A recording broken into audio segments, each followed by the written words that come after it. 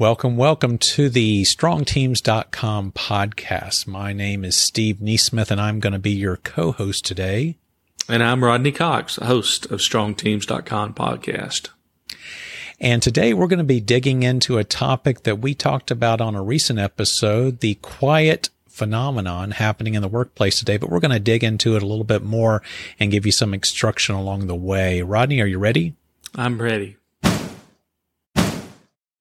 So, Steve, I wanted to go a lot deeper in this quiet phenomena because I tend to see inside of organizations kind of a life cycle happening with employees from the day in which we hire them until the day in which they potentially walk out of our organization. They quit or we fire them. And I'd like to talk a little bit about those life cycles with you and kind of do some role playing to see if it can help our listeners today. Are you game for that? I am game for that. Just speaking of the listeners, Rodney, just before we get into the meat of the topic and start role playing, just if you are joining us for the first time and did not catch our last episode, we spent a little bit of time talking about quiet quitting and quiet firing in the workplace. That was a result of an article that we recently posted at ministryinsights.com.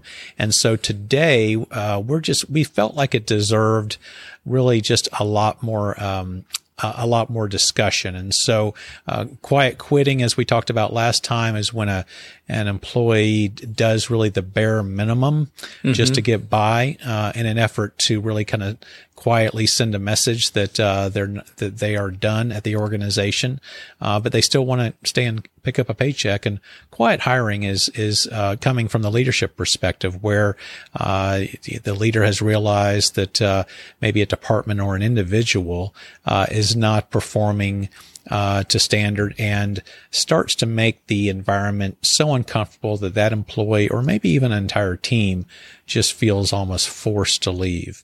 Both of these are really unhealthy practices, and they're really common these days.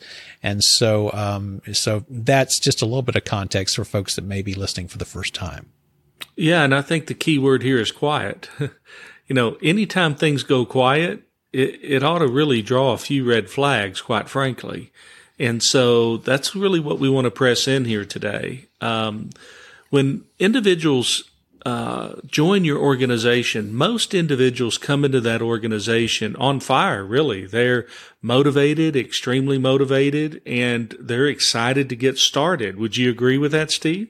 Always. I refer to it as the honeymoon period. Yeah, the honeymoon period. Everybody enjoys that period. As a leader, you enjoy it just as much because you've got new, fresh talent inside the organization. Yeah, absolutely. But the reality is that they might be excited, but they're not yet competent. They really don't know how we do business and what makes us unique and so on and so forth. And through on-the-job training and maybe even formal education that happens inside the organization, people kind of move to a second phase in the life cycle that we see. And it's actually the place in which we'd want most employees to stay. And that's where they're really excited about the mission. They're really excited about the purpose of the organization. They're excited about who they're working with. And they now have a high level of competence. And these individuals, when they come in every day, they're putting their hand to the plow and they're making things happen. And so that's where we want the majority of our employees to land. But over time, what we tend to see is individuals move to this place of the life cycle that we call life cycle stage 3. And in life cycle stage 3, this is where people grow quiet. And they are actually quietly quitting. They're no longer putting their hand to the plow quite the way they were. Their efficiency and effectiveness is going down. You can see it as a leader. You're not having the conversations with them any longer. And I would say it's more not only out of maybe a lack of trust in the organization, but the lack of relational capital. So I'd like to camp on this thing called relational capital for just a few minutes, Steve, if you're willing to go a little deeper with that. No, I think it's a great place to pause. Rodney, I think that what a lot of, and this has been my experience, what a lot of leaders don't understand is that people don't just work for organizations. People work for people.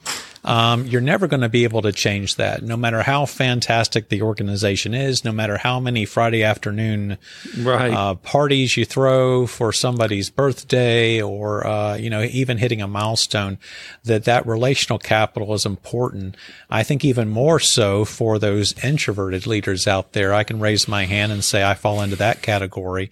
But absolutely relational capital is more important than I think a lot of leaders realize. Yeah, and I think post-pandemic more than ever, right? I mean, think about all the relational capital that was, lost in individuals working from home, how we've been hiring and onboarding people. Things have changed dramatically. And, I hate to bring our products into this conversation, but it's bound to happen. And we released a product last year called Quick Strings.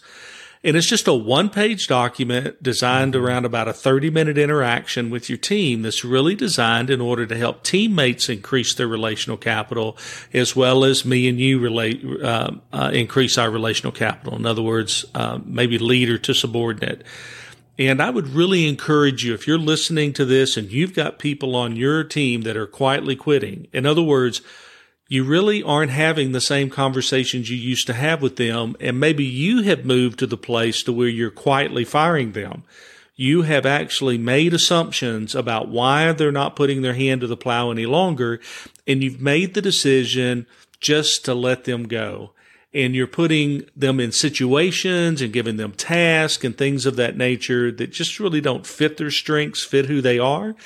And if you're honest with yourself, maybe even trying to make them miserable enough to exit the organization. And so I would really challenge you to think about, are you quietly firing the people that are quietly quitting on you? And maybe what is a different strategy that you could take? Well, I caught that word assumption in there earlier, Rodney, and you know what they say about assumptions, right?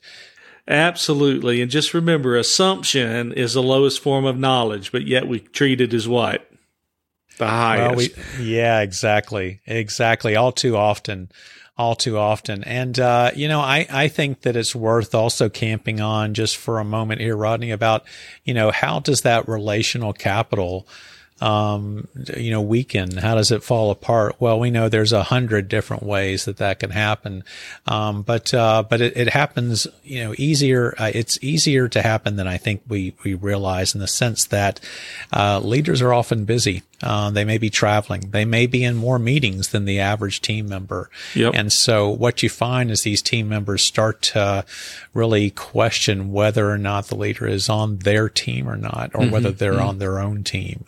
And so, I think it's something that you always have to be prioritizing. Yeah. And it's harder as a leader to find those things in which in your conversations with the individuals that might not be in the office any longer, or just recently back in the office, and you don't have that strong relational capital.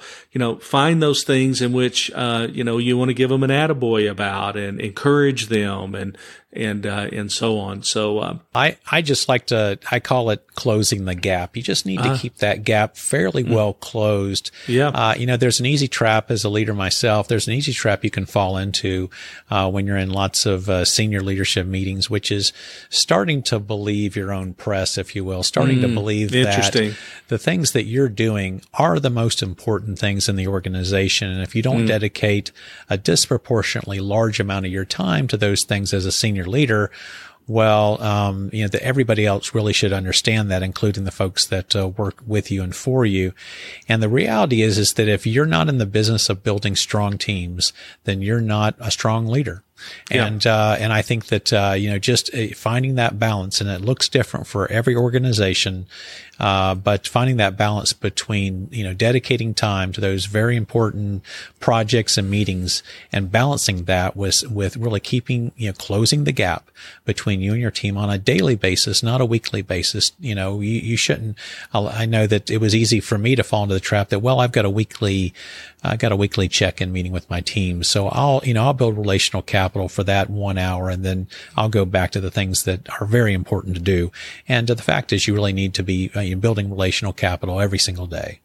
Yeah. So, let us really encourage you as a leader to lean in. If you have people that are quietly quitting on you, or if you've actually moved to the place where you're quietly firing someone, And do 4 things for us. The first thing we want you to do is stop, take a deep breath, humble yourself, and be willing to say, you know what? I'm probably the problem here, but I'm also the solution.